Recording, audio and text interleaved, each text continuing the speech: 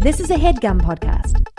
Thanks for listening to No Joke with Billy and Adam on the HeadGum Podcast Network. This is the show where we tackle a topic oh so loosely and discuss our previous, present, and future relationship to it. Today's topic was social media. We hope you enjoy the No Joke Podcast.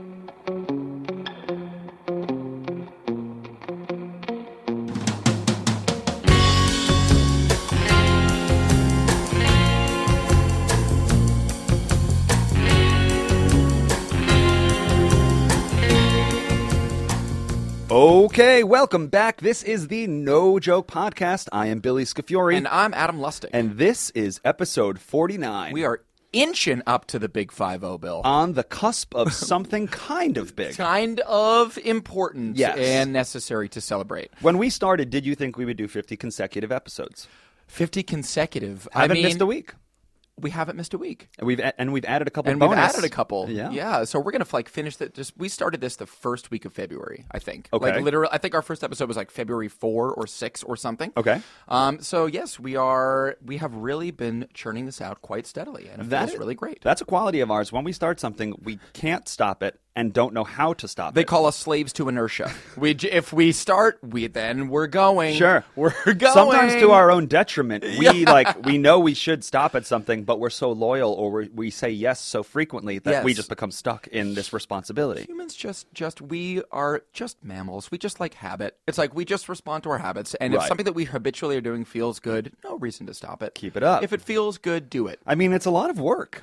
It is a lot of work. It doesn't just feel good. This also requires work to get these things up and done. Today is the day before Thanksgiving. We are here in the luxurious HeadGum studios all by ourselves because the rest of America is on holiday. Mom and Dad are out of town. Yes, exactly. Amir is in San Francisco, Jake is in Connecticut, and we stole their office. Those are our mom and that's our dad. Yes. And they are both scattered about the country, and we're here all alone setting up mics. You're figuring out the Zoom, Billy. And you say it's hard work. It's hard. You do the lion's share of the work, I should just say, in terms of actually engineering and architecting this podcast. Sure. You edit it. You sort of futz with it. We all have our responsibilities. We all do our things. Of course. Yeah.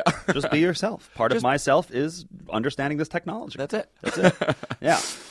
But yeah, they gave us the keys to the office. They gave us the keys to the castle. That's a sign of respect. It's pretty good, right? Yes. So that's what you get when you reach that 50 episode mark. When you reach that when you become a platinum HeadGum member. Yes. Then you can get the keys to the office and turn on the microphones yourself. I don't agree with that necessarily. I am not Jake and Amir. I do not say who can come in or out. It's unofficial. I'm just saying that it worked out for us. Exactly. And not only, Adam, are we recording a podcast today, we are keeping this video ball up in the air. Yeah, so we're gonna start making some videos, and we put one out this past week, and thank you for all who have watched and commented and supported us in doing that. And we're gonna start cranking out some videos here. Right. Yeah. Simple as that. That will be a nice little sort of complimentary, additive content to the podcast that will hopefully you can enjoy both. That we're not just voices in your ears, but we're also human bodies for your eyes to enjoy. Yes. Yeah. I mean, we're two supermodels who have a podcast, and so what we're really wasting half of the goods since we're so beautiful.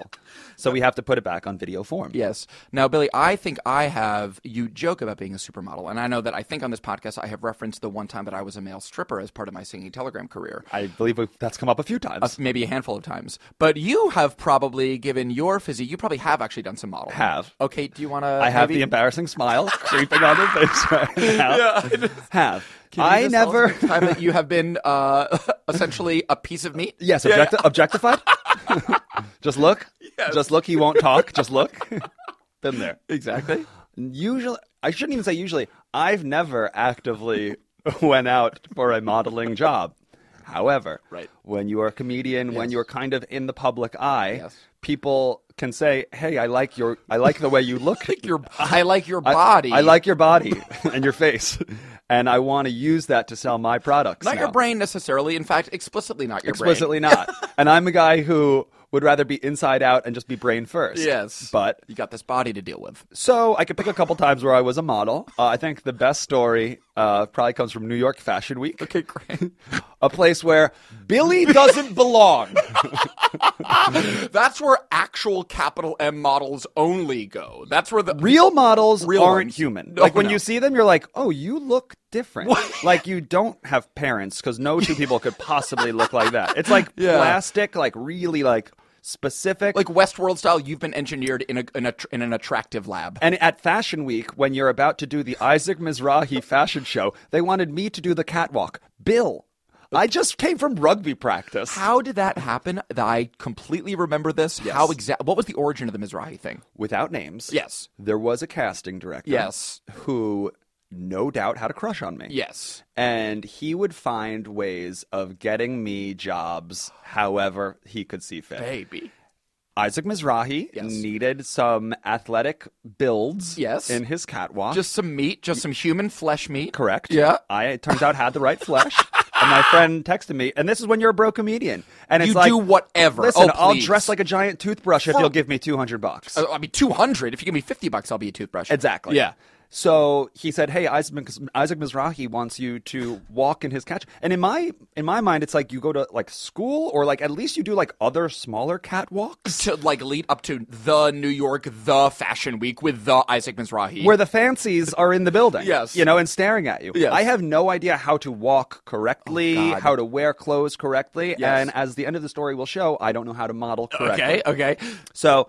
Let's just fast forward. I met Isaac Mizrahi a couple days before. He fitted me for all of these clothes. I know that you want to rush through that, but that, again, like you directing Sam Elliott in a voiceover booth, that being dressed and fitted by Isaac Mizrahi. Him, not his, handlers. Him, me, and a small Asian American, maybe just, Chinese woman who was a seamstress, went into this small room, and they just, got to work picking me apart. I mean, Billy, that is an experience that people who are into fashion would give an arm and a leg for. To, be in a small room with Isaac Mizrahi talking clothes. Could care less. Billy could care less. Billy could give a shit. But the one thing I did care about Isaac Mizrahi was after soccer games when I played as a kid, I would take my cleats off. My feet were so sore. I would put on those Adidas sandals that have the little pegs that kind of massage the bottoms of your feet. I have them to this day. Everyone does. Obviously. If you were ever 13, you have them. Definitely. Isaac Mizrahi was 13, and he was rocking those Adidas sandals. And I was like, you rock the Adidas flip-flops? Mizrahi? Yeah. You play travel soccer, Isaac Mizrahi? He dresses me up. He tells me what I have to do. He tells me all my jobs. I'm wearing a couple light-colored outfits, and I, again, don't care. Just give me the money. And what is he telling you? It's like there's going to be supermodels sort of modeling the clothes, and then you will also sometimes walk down the catwalk too sometimes. Yes, so I will walk with the men. I'm just like another male model now. There's nothing special or not special about me. I will be behind Pietro. You're an improv comedian. I don't belong. You and I often joke when we look around and we're like, where do we belong? I can tell you it's not in the Isaac Mizrahi fashion show. Mizrahi. And I'll tell you why. I get my clothes on. People are stressed. I'm kind of chopping it up with the union guys in the back who are setting up the curtains and drapes. That's kind of my people. The pipe and drape guys. Strangely enough, in their craft services where they offer food, backstage, there is a big spread of food. Okay. But grapes and stuff, nothing that will stain. Great. And in the drink section, in the drink jug, muscle milk. Muscle milk? Now you're talking to Bill. You wonder why. I wonder why, too. I don't know, but I ripped one out of the bucket, spun the cap, and spilled chocolate muscle milk Billy. all over Isaac Mizrahi's fashion clothing. Wait a minute. There's more. Oh, Bill, you were like, finally, some protein. I'm going to go and I'm going to get it. You aggressively spinned off the cap. If I see muscle milk, I take muscle milk. Obviously. I aggressively spinned it, and I aggressively spilled it all over my shirt and pants. Oh, God. My first outfit. Oh, God. Okay. So I recognize that there's no time to get a rag, whatever that means, a wet rag, and start scraping at these fashion clothes. I'm now in the middle, and I'm covered in chocolate, and I'm due to go out in 10 minutes. All I wanted was this dumb protein drink. And I go up to my one handler, I guess you'd call her, and she is, what's a nice way of saying it? She's a fashion bitch. Okay, got it. Okay, yeah, that's the PC way to put it. Yeah, seriously. And I know tightly wound. That might sound, but her job was to yell at people, to make people scared, to get people in line. An intimidator. Yeah, seriously. It was now there was no time for we're being friendly and nice to one another. You get in line, you look forward, there is no blinking on the catwalk, and I'm just in the middle of it. So now I have to walk up to her. No blinking on the catwalk. Just little details that, where it's this is what we do, Keep people. your head at Reminders. This yes, exactly. Yes. And I walk up to her, and I'm preparing to figure out what I'm going to say to her. You have protein chocolate on your chest. Before I walk up to her and say anything, she looks at me, and she says, "Come with me." Uh-oh. And anyone whose parents have been disappointed but not angry in them know that "come with me" is usually a bad start. William Ward Scafeer, you get over here right now. You're coming to the principal's office. Yep. She saw me, and she immediately had a plan, which I appreciate. Yes. There was no time to yell at me. There was no time to correct anything. It's a military operation. The stakes are incredibly high. So as I mentioned, my dudes, the guys that I was rooting for, were hanging up the pipe and drape. Definitely. They were wearing like sweatshirts and sweatpants and stuff. I guess that there was a bit of an industrial feel to the show. Yes. Where was the show, by the way? Was it Fashion Week at Bryant Park? Bryant Park. The one. On that big the freaking one. This was the show. And Bill's Grammys there. For clothes. Doesn't make sense. God almighty. She doesn't explain. She already knows that they hired an idiot. There's nothing that they could do with this outfit or this guy. Muscle milk. But the union guys who were pipe and drape, yes, they were going to be a little on stage. They were going to be like rotating the stage and doing things like this. You're saying it's industrial, you're like breaking the fourth wall, you're seeing the mechanics of the fashion show. She throws me in a union guy outfit. Get the fudge out of here. And she makes me just stand next to the entrance where the models come out. Suddenly, I'm not in the show. I'm a union guy. I don't know how any of this works. But now, when all of these models walk out, I'm just giving them these like solemn nods like, hey, now I'm over here. Now, I have, to cap this very long story, I have never seen Isaac Mizrahi again. I wonder if he even realized that I or his clothing wasn't in the show. I ruined his clothing. And oh god! And yes, I've been a model before. Jesus, Billy, that is so funny. I don't know if I believe in God, but I will say that sometimes the world puts you where you need to be. Lord knows I didn't belong on that catwalk, and some higher spirit said, he's a union guy. He's a union guy. He's more pipe and drape than he is silk chambray, whatever it is. That's right. Oh, God. Billy, that is so funny, man. Well, that's a long story, Ad. Holy crap. That is really, really worth it. So that's why we're making videos. Yes, exactly. Yeah. Because we're two beautiful Super models who need to be seen. God, Bill, that is so deeply funny. We are 11 minutes into the episode, and we haven't even said what this episode is going to be about. Okay. It is not going to be about modeling. No, it isn't. We're going to try and talk about social media. Social media is something that we all deal with. It is like our second skin. You don't have a choice anymore. We don't have a choice. You have social media. Yes. You have social media. That's probably how you learned about this podcast. Almost 100%. It's almost for certain. Yes. So, yeah, we're going to discuss that on the episode today. And it's been a bit overwhelming, I would say, social media. It seems like there's always a new app coming out. Yes. And where social media comes, news comes. Yes. And it just can be very overwhelming. And now, in tumultuous times,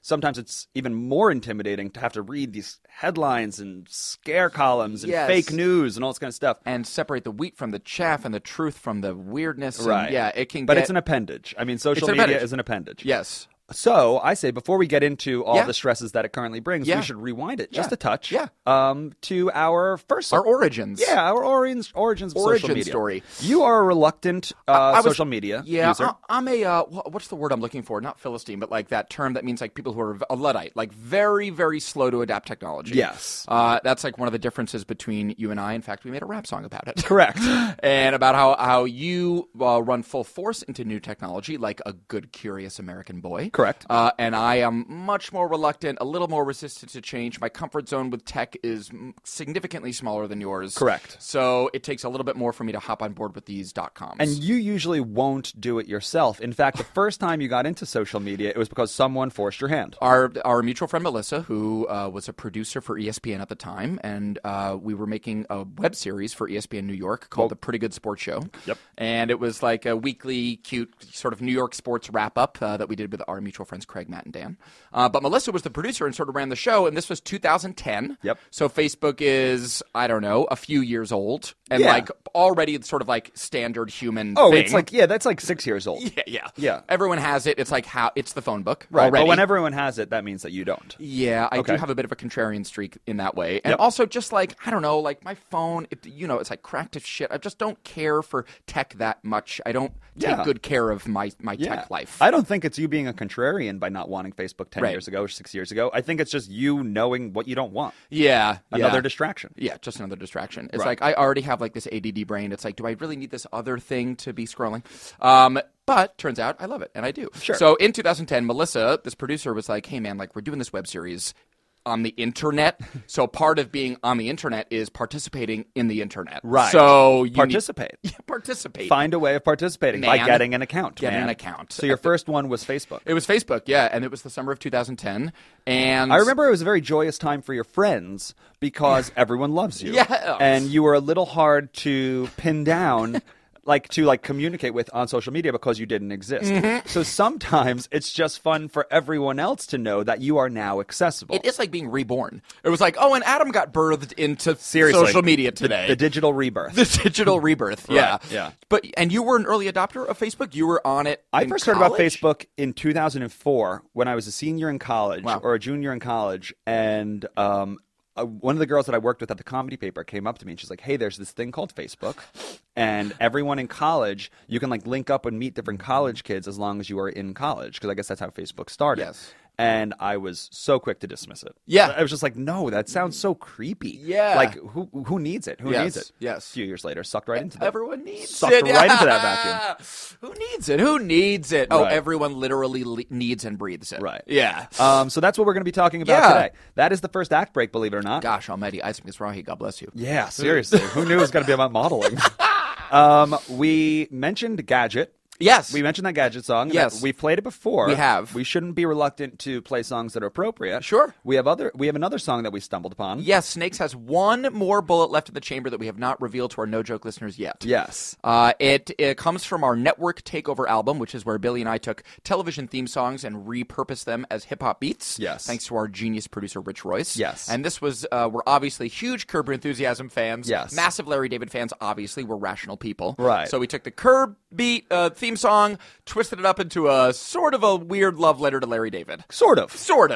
Yeah. We also included a rapper named MC Paul Barman. Yes. Who a lot of people may know. Yep. Our friend Chloe Wepper sings the hook. That's right. Yes. So there's some talent on this song. Yes. It's a bit of a cluster. Yeah. But that being said, maybe you like a couple lines, or maybe you have something to complain about. Tell us on social media. Yes. We'll be right back. Thank you. Ladies and gentlemen, step right. Come see the crankiest, angriest, oldest Jew this side of the Mississippi. I present to you, Larry David. If someone could tell me just what compels me to have this unconditional love for LD.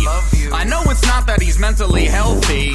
Certainly not that he's graciously wealthy, cause he looks like a serpent, like some sort of weird grumpy Jew sea urchin, to whom all social niceties are a burden. And plus with that face, I'm shocked he's not a virgin. He's all sideburns, cause he's like a seahorse, but the kind of seahorse who's unafraid to incorporate his real life divorce to a TV show with apparently no remorse. To a dick like him, that's just par for the course. Head so bald, heart so cold, beady little eyes peer right into my soul.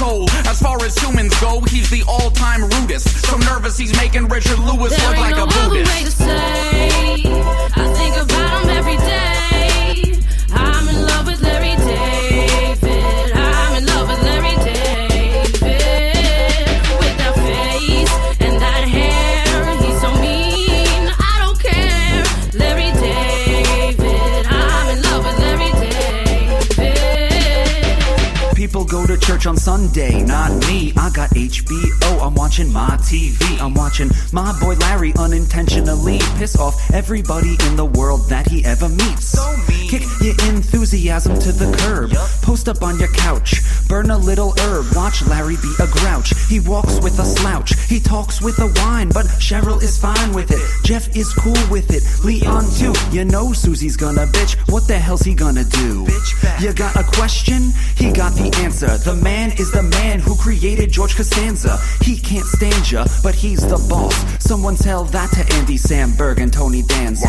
One got LeBron, Jay's taking Dwayne Wade. Third pick in the draft, Snakes are taking There ain't Larry no other way to David. say, I think about him every day. I'm in love with Larry David. I'm in love with Larry David. With that face and that hair, he's so mean. I don't care. Larry David. I'm in love with Larry David. Across the river from the Jersey Shore, we found shelter from the storm inside Mercy Corps, a complex institution devoted to conflict resolution. Raj punched my cheek. I did what worked before. Found Raj, asked him for his version of events. His little cousin Ikra started screaming his defense. If we were all competent parents, perhaps we all could have been friends. The boys failed to shake hands, and I made the mistake to take a stand. When I mediated at previous play dates, they resolved damn near breakdance. No one told me only interfere when your son is the aggressor. The kid left my son hanging in the air. I said, what, too much pressure? The same pressure as the fist that kissed his cheek. The kid went to his mommy's lap to weep, and she freaked out at me in front of the site director, who later disinvited me from giving that special lecture. I bumped into the mom again at soccer the next week. If you ever talk to my son again, I'm going to call the police. She approached the coach, gestured towards me, while I wondered what the heck to do besides record this story. The kid kept leaving the field, she dragged him back. He nestled his head in her shirt for the first time it occurred. Perhaps he's special ed. Meanwhile, a fun tyke climbed my son's bike. She tried to strike up conversation, unlike that frickin' nanny planning something to the mobile device. I'm the one who talks to these mofos, treats them as equals, but don't talk to people you don't know applies to me too. Ooh. It's Larry. Ladies and gentlemen, lock your doors. Larry David. Bar your windows. Larry David. Hide the children. Larry David. Prepare yourself. It's Larry. He's the monster who can make even the simplest of social interactions deeply, deeply uncomfortable for everyone involved. There ain't no other way to say. I think about him every day. I'm in love with Larry David. I'm in love with Larry David. With that face and that hair, he's so mean. I don't care. Larry David. I'm in love with Larry David. Oh, Papi Larry, I love you so much. I could be your mommy. I love you, Larry. For real.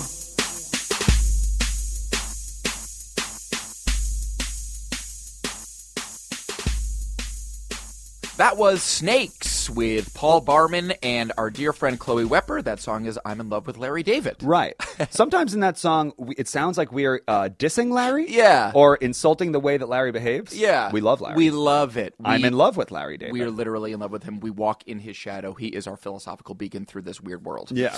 I would say that's probably one of the only songs we've written, Adam, where the chorus is in a minor key. I know it's like very atonal. Yeah, it's like in the Disney musical when the villain comes in and the music takes like a minor key. Sure. Yeah. Yeah. It's like Javar's theme. That's a good challenge. That Yeah, song's it's a good really good challenge. challenge. Yeah. Shout out to MC Paul Barman. MC Paul Barman, yes, who our friends Elliot and Jared were huge fans of his, and we had sort of in fact, Maggie, my lady love, is a long-time Paul Barman fan. Okay. Yeah, so Sure. he was, we were lucky to have him on that When track. we made that song, we got in touch with him, and we said that the nature of the song is that we're kind of like, it's called I'm in Love with Larry David. We're shouting out Curb Your Enthusiasm, Yeah. all the characters within it. Yes. Write a verse and have some fun within that world. Yes. He came back with a very personal tale about his son getting into a fight with Altercation another with child. another kid at a school, and how it was awkward for him to deal with the parent of that other kid who had hit his kid. And Right. it was like it was just so interesting because we were like, our minds were like broad Curb or Curb adjacent Just stuff. say Larry. Say Jeff, Susie. You know what I mean? Just like the Right. main. And he was like, well,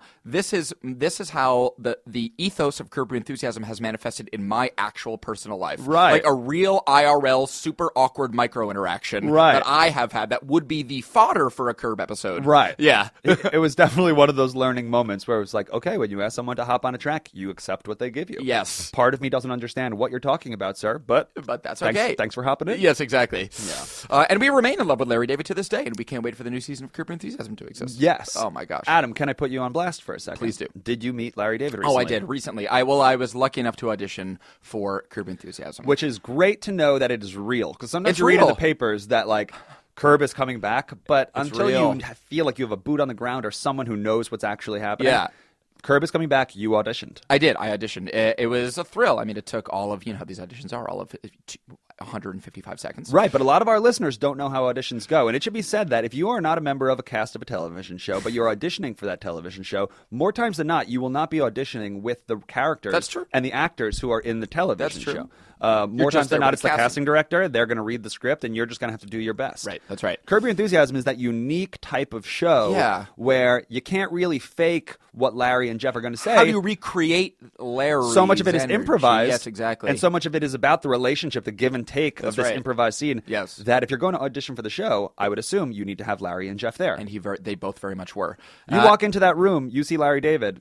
Was that a surprise, or did you hear him from outside? Well, I was in kind of the waiting room and just hearing him bellow without seeing him, and just hearing him bellow to the casting director from sort of inside the room that they were in was a very It was like I think I told like a shudder almost like went through my body, like, oh, it's Steinbrenner from Seinfeld. It was just like that moment. Yes. Hearing him without seeing him and yell in that voice, it was Steinbrenner, Larry David. Everything came together. It is in one such moment. an iconic Jewish rasp. Yeah, it was just that tone. Right. Yeah.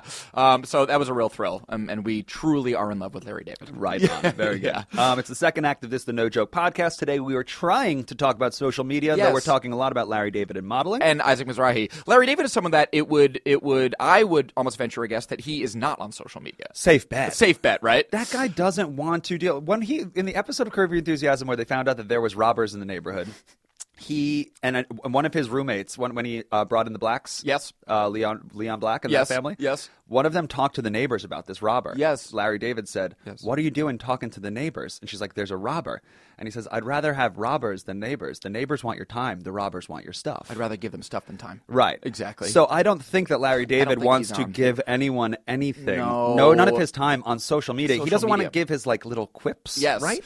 I mean, that's the thing. One of the amazing things about social media, and again, as we sort of touched on in the first act, it can be overwhelming because it is this floodgate of like the complete democratization of information. Everyone has equal say in 140 characters. For better or worse. For better and worse, absolutely. But one of the things that kind of make it for better is that it's this direct pipeline to these celebrities that there would be no other conceivable way to contact them in real life. Sure. And yet it is this strange direct pipeline. Which sounds good in theory. In theory. And then you cut to Leslie Jones. Exactly. And it's like, oh, you also have direct access to everybody. anyone you want. Right. Yeah. Theoretically, it sounds great to like get to tweet your favorite like actor like, "I just saw your movie, you're Yeah. so good in it." Yes. But there's garbage out there. There's garbage people out there who tweet garbage things at lovely humans. Yes. Yeah. So that's kind of the That's the double-edged sword. That's exactly That's it. what you get. And so then it comes down to the personal responsibility of the people using it. Yes. And as we all know, most people are idiots. Most people, that is a tough condemnation, but I can't say I disagree. People slant dumb. Tough. It takes work to be smart Yeah. and to hold yourself to a high standard. Most people don't work towards that. Yeah, I suppose that's true. Sure. I don't know what your social media style is. I mean, I think I do because we think with the same brain. But I find myself being hyper conscious of what I put out on social media, what I tweet. I'm not a careless tweeter. Right. I feel like I maybe shade on the side of being overcautious in terms of could this tweet be misconstrued in a weird way? Am I offending a group here? Is this rude in some way? Right. I do feel like I have that sort of internal checks and balances, sort of like Good instinct? Yes. I would say so. That's a good instinct. Because there is a certain anonymity behind it where you can just say anything and just let it disappear. Exactly. But I think we hold ourselves a little higher. It is. It's like it lulls you into. It's tempting to. It removes you a little bit from the personal responsibility of communication, from being behind that keyboard and being able to type whatever you want. Which is why animals, I think, can feel protected by harassing Leslie Jones and others on the internet because you are, in a way, literally protected. Right. But yes, it does. It does take an extra level of consideration or responsibility to make sure that your social media output and point of view is safe and that's Twitter. And that's Twitter. There's other ones. Like I agree. Twitter is very much a writer's medium. Yeah. And I think that comes with responsibility. Yeah. Words really matter. Yes. Then there's things like Snapchat. Yes. Which is just slap a dumb dog face. Slap a dumb dog face on your daughter and everyone's having a good old time. So it's like how it's a you bit of interact. a different thing. Yeah. But with Twitter, I'm like you, where if there's like a hot button issue, I don't want to provoke. Right. I have nothing to gain from that. Right. I'm not checking Twitter enough where it's like I'm really that committed to it. Right. But I do have a relationship where I do want to be funny. Yeah. I want to be funny. Yeah. And that actually has, I mean, Seriously. simply put, it's like I don't want to just like have thoughts. I just kind of want to have jokes. And that's not for everybody, but for me, that's like what I like. Right. And I also, and I've talked about this with other comedian friends, when you look back at your tweets, Yeah. do you want it to look like a portfolio or Right. like rolling consciousness? And either one's fine, but what do you want it to look like? Exactly. And I think I want to look back and be like, oh, I like that joke. I like that that. joke's pretty funny. That's just a good joke. That's a good joke. Exactly. So that's kind of where I filter myself. Yeah. But I find myself not getting provoked into spats, back and forth dialogue. Right. And you've never been like, and I've never really been, but you've never been like quote unquote harassed, or you haven't had any sort of like weird internet troll sort of like tweet something nasty at you. Knock on ever. wood, no. Knock on wood, no. Me neither. Probably not So, famous enough is the Definitely. bottom line. We definitely aren't. That's literally Yeah. all. I think that's all it really takes Yeah. is to just kind of be in the public eye enough for someone to just try and Latch get a rise on out of and you. get a rise out of you. Yeah. Yeah. So no, I've never been harassed. And I would say that as a guy who likes to believe that he could beat up a lot of people, it pisses me off when there are people who tweet at you all these mean things. And it's Yeah. like, say it to my face, man. You know, I wish we could be here. It's those know. Twitter fingers that I just know. get you real tough. I know. When it's like you're drinking a 3-liter of Faygo in your mom's basement. I You're not know. doing anything to anyone. Louis right C.K. now. has an amazing stand-up bit about how when we're in our vehicles, it's like we transform Yes. into different human beings, and Go. like we say things to strangers that we would literally never say to their face. Like That's never. true. Guilty. I'm guilty of this. When you're protected in the bubble in the cocoon of your motor vehicle, you call perfectly sweet strangers that you don't know the most vile things. It's wild. It's wild. That is such a clear example of Twitter, but like in real life. Twitter, and that is Twitter essentially. I would say that the another place or environment where I am like, who are you, man? I've definitely reined it in, not as well as the car. The car, I'm just a mess and a monster.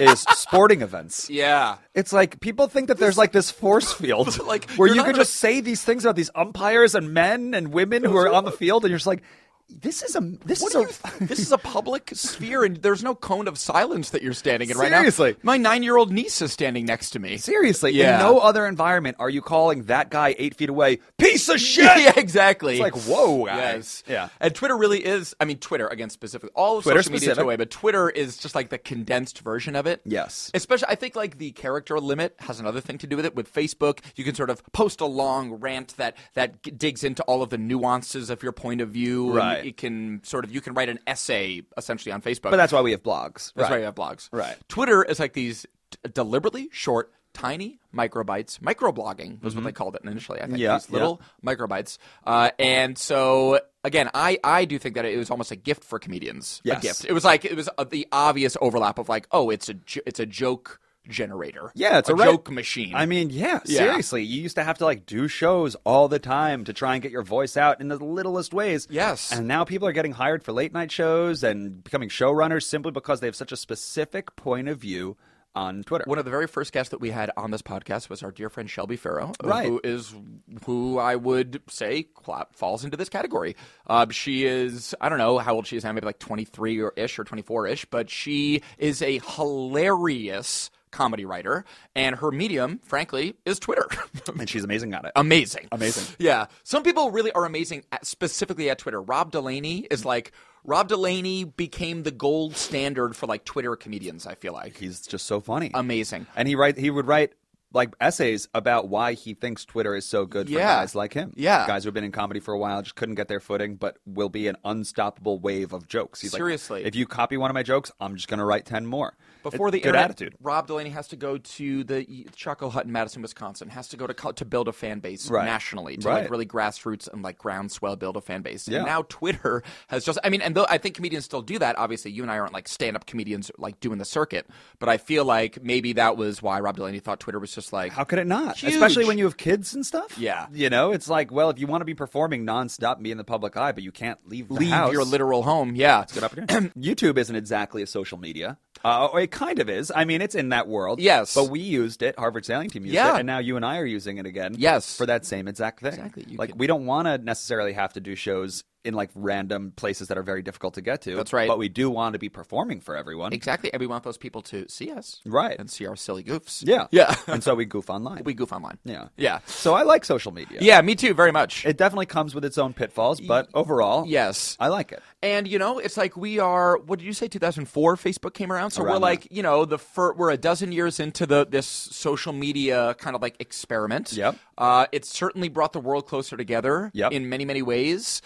It literally toppled it led to an Egyptian revolution. Like Twitter played such a huge part in the Arab Spring. It was like, it isn't just frivolous. Twitter sometimes in countries that maybe don't have a free press or information is restricted. Yes. Twitter is literally the one the news outlet and the way that people literally almost sometimes the only way that people communicate with each other. That's right. In certain countries. And Facebook has quickly become the propaganda outlet where you can just make fake news and it will spread like wildfire, and then there's no dissemination between what is real, what is not. And one of the spookiest stories from the election. Sorry to interrupt you, Bill. Please do. One of the spookiest stories from the election was this reports of these teens in this one village in Macedonia essentially generating all of this fake news and all this fake headlines and fake articles that they would then sell for, $500 a pop, $1,000 a pop to websites like Breitbart and all these weird sort of like pseudo fact but pseudo propaganda websites.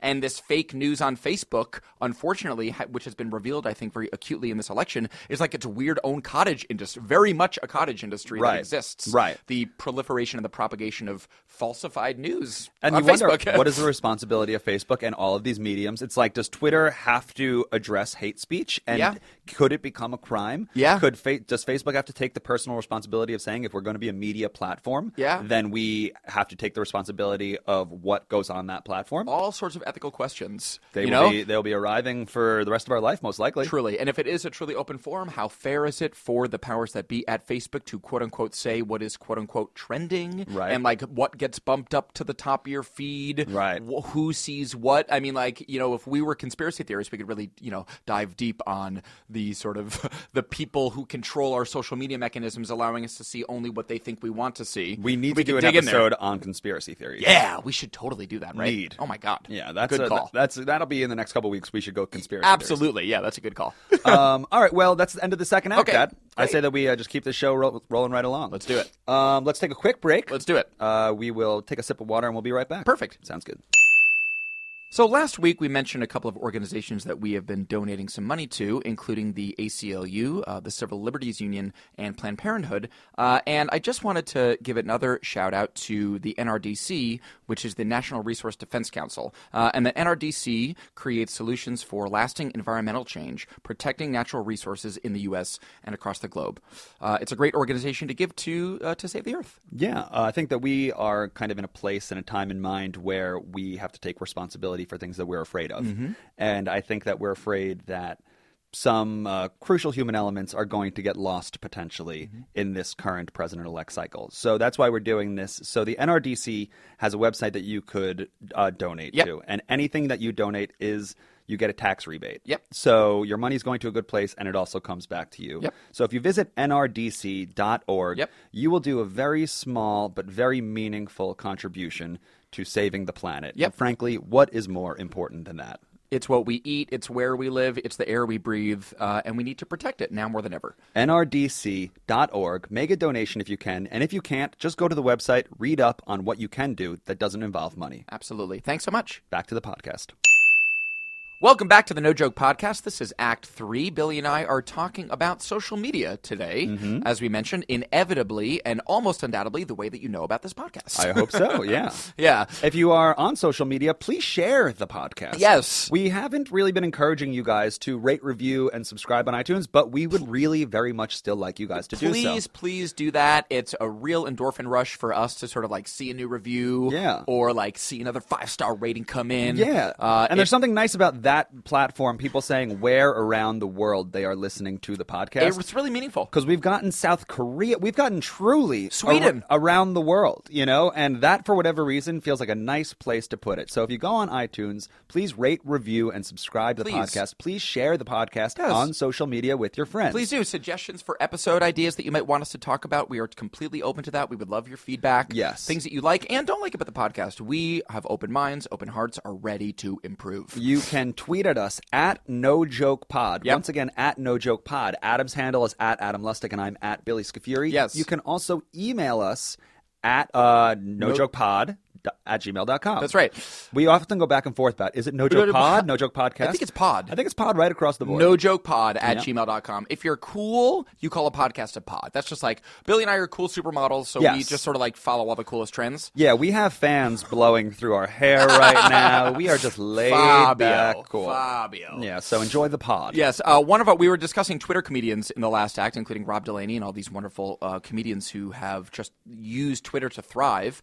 One of our friends and favorite comedians is this fellow named Joe Mandy, who maybe some of our listeners are familiar with. He is absolutely hysterical. And he has an article that he wrote that is coming out in, I think, the upcoming issue of The New Yorker that is all about how he was also reluctant to join Twitter as a comedian. He was like, why do I want to do that? I could just like go do comedy in life like a normal human being. Right. Somebody had convinced him to join it because so I think in the article it was like his friend convinced him essentially by saying, if you don't take @JoeMandy, someone else is going to, and tweet in your name. And Mandy was Sold. like, by the end of the meeting, I was on Twitter. Yes. So seriously, just to protect yourself. To protect your own you brand. need to take on a new lifetime of responsibility. A lifetime. So inevitably he got caught up with it and tweeting and tweeting and tweeting. It's so fun. You get instant feedback and that dopamine rush of every fave and every retweet and every fave and every notifications, retweet. dog. Come on, dog. The people love a good notification. Yeah. But Joe is also really smart and cynical and has a really sort of like acerbic and skeptical point of view. And was like, I still think this still feels a little like BS a little bit. Okay. And in an effort to go to sort of prove how silly and almost arbitrary social media and being famous on social media, what that means. Because Lady Gaga had 25 million followers. And Joe Mandy, and he came to realize that like half of those followers were bots. Yes. Like not real human beings, just computer algorithms that for whatever reason follow Lady Gaga and boost her follower count by millions. Yes. From these weird computer algorithms that aren't real people. Much like the kids in Macedonia making fake news, there are literally other companies around the world who just create fake accounts. Truly. That will, on schedule, like and retweet a lot of your accounts. They're not real people. Not real It people. is purely zeros and ones. Exactly. But they exist, and you could buy them in the You bushels. could buy them by the bushel, which is exactly what Joe Mandy did. He Right. would buy, he would spend $20. I can't remember if he said a week or a day. I think it might have been a day. Sure. $20 a day, buying literally hundreds of thousands of bot followers from places like Moldova. Yes. Essentially Macedonia. Sure. And his Twitter followership would fluctuate so wildly because Right. he would buy like 500,000 followers, Right. and his Twitter it would jump to almost 1 million. Yes. Twitter would get wind of it, would literally Swing back down, you'd lose 120,000 of your most loyal fans. he would wake up in the morning and he would just and he started to develop this like jokey relationship with these bots as though they're human. It's not that jokey anymore. As though they're real. Sure. So essentially waking up and finding that 100,000 had been essentially murdered overnight. Gone. In your Genocide. Digital genocide. digital Twitter genocide, a wipeout. Correct. So he has a very, very hilarious article that is coming out. And true, I mean, hilarious because Joe is hilarious and it's true, about his sort of effort to cheat his way to 1 million Twitter followers. His quest towards a million fake Twitter followers. I believe that his fiance or girlfriend at the time demanded that for every $1 he spend on a bot, he had to also donate another $1 to a charity. Just like, come on, Joe. If There's you're a gonna, balance. Yeah. There's a balance. Yes. If you're going to waste your money giving it to these Cyberspace. cyber hackers Yes. in Moldova, Yes. please also give $1 to the ACLU. Yes. Right. So, Joe, we respect you. We revere you. Cool Mill. He's got a Cool Mill followers. The dude's the best. Yeah. Yes, exactly. Third act of the No Joke podcast. Once again, we are talking about social media. The future of social media. Yes. It feels like the future of social media is here. Is here now. But it can't be. I know. There's always a tomorrow. What the frick is next? Right. What could be next? Have you played with VR? I really haven't all that much. No? Briefly, our friend Jody, who's a DP, I played a little bit with that cardboard. Google Cardboard. Google Cardboard. That is the extent of my relationship with VR. Which is pretty legit. Yeah. I mean, for what it is, Google Cardboard, I think it was like sent out in like every New York Times one day. Oh, okay, got it. But I think you can probably get in touch with Google and they'll probably send you one because it's that cheap. That's cool. And the whole like end game is that you start buying apps and downloading things for it. But VR feels like that's going to be its own like social media, like all consuming. Because now on social media, I find that a lot of people, a lot of lonely people, and I don't mean that in a negative way, but it's true, spend a lot of time on social media looking for companionship, just looking for other voices in the room. Human connectivity. Right. And I think that the next step is a VR type thing where it's not just words and an occasional picture you throw up there, but you put on your mask and your friends are now operating in this world with Your you. virtual world. Exactly. You want to go to the quote-unquote mall? Yeah, Harvard sailing team's in Jamaica, That's pretty great. right? I mean, I'll take that. It's that like Second Life. Do you remember like Yes, Second Life? yes. Or it was like almost like a sim that you can really control. Yeah, and you yeah. don't start buying them food and clothes and dressing them. Like and your go- avatar. Exactly. Yes. Doesn't that seem like Yes. Yes.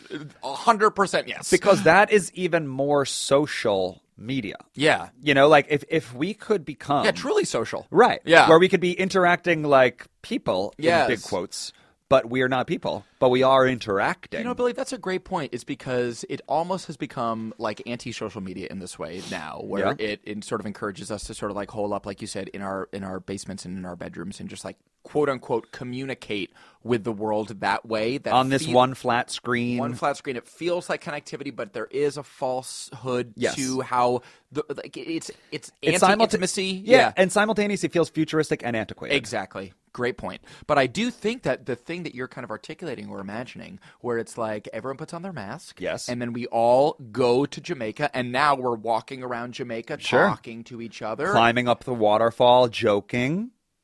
I'm into it, man. And like, I want to climb up a wall and joke in Jamaica with you with a mask. Me too, dog. Me too. Yeah, I mean, and I get that like the dystopian version of that is very Matrixy. It's like, and that like is like the version of us like in real life we're like plugged into our thing like in our chairs and like, but in our brain life we're in Jamaica. Yeah. but bring it on. Bring it on. Who cares? I'm ready to plug in. I'm saying, man, this has been. I'm so glad that you are showing signs of interest. Yeah. because this has been something that I've like. Just the world of holograms, the world of VR. Yeah. What becomes actual? What do we like commit to? All these like futuristic technological questions. I find that I'm very excited by. Yes, and I get spooked by. And you get spooked by. Yeah. But it's fun to hear you just have like the slightest door ajar. Yeah, it's to a jar. Yeah. It's But I wonder if then with all the fun we can climb up waterfalls if there's going to be the bad ones. well, yeah. I mean, You always got to consider the bad You have ones to who consider- who ruin your fun. people will use whatever tool exists in the world. Someone will use it for bad. Harvard Sailing Team could be on Twitter, and we could all be tweeting back and forth to one another in public, joking around and having a good time. It Yes. doesn't really matter. Yes. And then one person who you don't know from somewhere else comes in and just slams you all. Hey! Ruins it all. Don't hit Farron. Those people could exist in virtual reality, too. I think that they inevitably will. Game on. Game on, though. But that, I guess, gives me what I want, which You is could- I don't want the trolls to have all the power because they're behind their keyboard. Put them in the same room you as can me. virtually beat them up. How, I wonder? I might need a virtual net. You can I might need to make a virtual net to virtually catch them. Yes. And virtually bring them to their virtual mom and dads. into it all. Exactly. Into it all. I mean, I really do think, though, that it is almost fulfilling the actual promise of social media and of the internet, to be honest, which is, and we talked about empathy a couple episodes ago, but I do think that a world where you could virtually explore other parts of the world from your own living room Yes. could go a long way in increasing empathy for people that can't necessarily afford or don't have the resources to travel Right. and to get out about on Earth. Yes. Which is most of us, frankly, traveling is expensive and time consuming, and people have lives. Right. However, much like the weekend where you and I discovered Google Earth, Good weekend, man.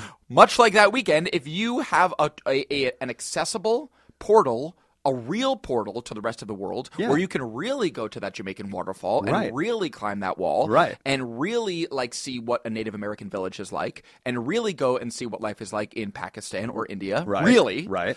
that would be. It might lead to empathy, or it might lead to Westworld, It might lead to Westworld, Yeah, where it's exactly. like, you mean I could just kill all of these people without consequence? Yes, there would be that too. It's like real life Grand Theft Auto. Grand Theft Auto is like halfway there. Yeah. It's like, what would you do if you just had free reign of the world? I guess I'd punch a prostitute and Yeah, steal a Hyundai. Steal a bunch of.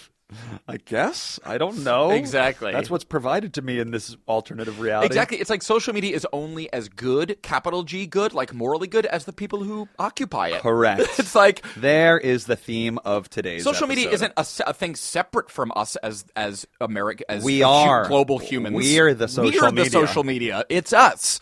It's as good and bad as we are, which is both good and bad. Good point, Adam, and that is the theme of today's episode. So social media. Social media is not an add-on to the human experience. It is simply a mirror. Yes. It is a prism through which the organic tendencies and inclinations of humans are filtered. And that's what it kind of seems like. Seriously, well said. Yeah. Well said. And I think that the responsibility should be taken upon for every user of social media to contribute in a way that they want social media to be for them. Yes. If you don't want it to be an angry place, don't antagonize. Yes. And it is crazy because it feels frivolous. Again, it's like Twitter is a decade old. It feels transient. It feels ethereal. These tweets just go out into the ether and go away. However, you really do fast forward 30 years and people are going to be, I don't know, there's a chance, I think, that people are going to be looking back at our respective Twitter feeds. Definitely. Legitimately as records of our lives. Of course. As records of our opinions, thoughts, and feelings. I mean, people backtrack 3 years to Donald Trump, what he was saying about the Electoral College, saying that it was a disaster. You know, it's like Melissa Villaseñor, who just went on SNL. She deleted like hundreds of tweets that she did from like 9 years ago because she knows that, listen, what you say remains. And so you kind of need to like clear out those things that might not represent who you are today. They are records of they are the footprint and fingerprints of your life now. Paper trail, period. Exactly. And I mean, I know that we're kind of winding down here, but it also brings up this sort of other there's just social media and ethics. I mean, I feel like we could talk. There are whole podcasts about this. Yes. But it is just so interesting because I feel like, what are your responsibilities? If I get Twitter when I'm 14 and I tweet a bunch of weird stuff because I'm 14, right? And now I'm 44, should I still be held accountable for the things that I put on the internet when I was 14? Not really. I think you should be held accountable as much as a 14-year-old should be held accountable. Exactly. Yeah. But it has become a much more public world. Yes. It has become a much more public world because of it. Yes. For good and bad. I mean, it's camera phones have allowed us to see things that a lot of people have been saying have been existing for a long time. Exactly. But everyone just says, I don't believe you or I don't see it. Exactly. Well, now we're seeing it, and that's changing things. It's sad. Yes. But it's changing things. Yes. It's making people have to address it. Yes. So take the good and the bad. You take the good and the bad, and if we see you in virtual Jamaica, give a hello, but please don't push us off the cliff. Yes. I mean, just be respectful. Because Billy has a net. Because Billy has a net, and he will throw it over you. And he knows Isaac Mizrahi. So there's that. There's that. Billy will put you in a net and spill muscle milk all over your digital avatar. It's kind of a social media episode. Anyway, this episode turned out to be about Isaac Mizrahi by accident. If all episodes accidentally become about Isaac Mizrahi, so be it. And his Adidas flip-flops, so be it. I'm throwing my hands in the air like I just don't care. Love that he has those flip-flops. That is really inspiring. So be it. Follow us on social media. Once again, at No Joke Pod. Rate, review, subscribe on iTunes. Please do. Once again, on Twitter, I'm Billy Scafuri. Adam is Adam Lustig. Same goes for Instagram. Yep.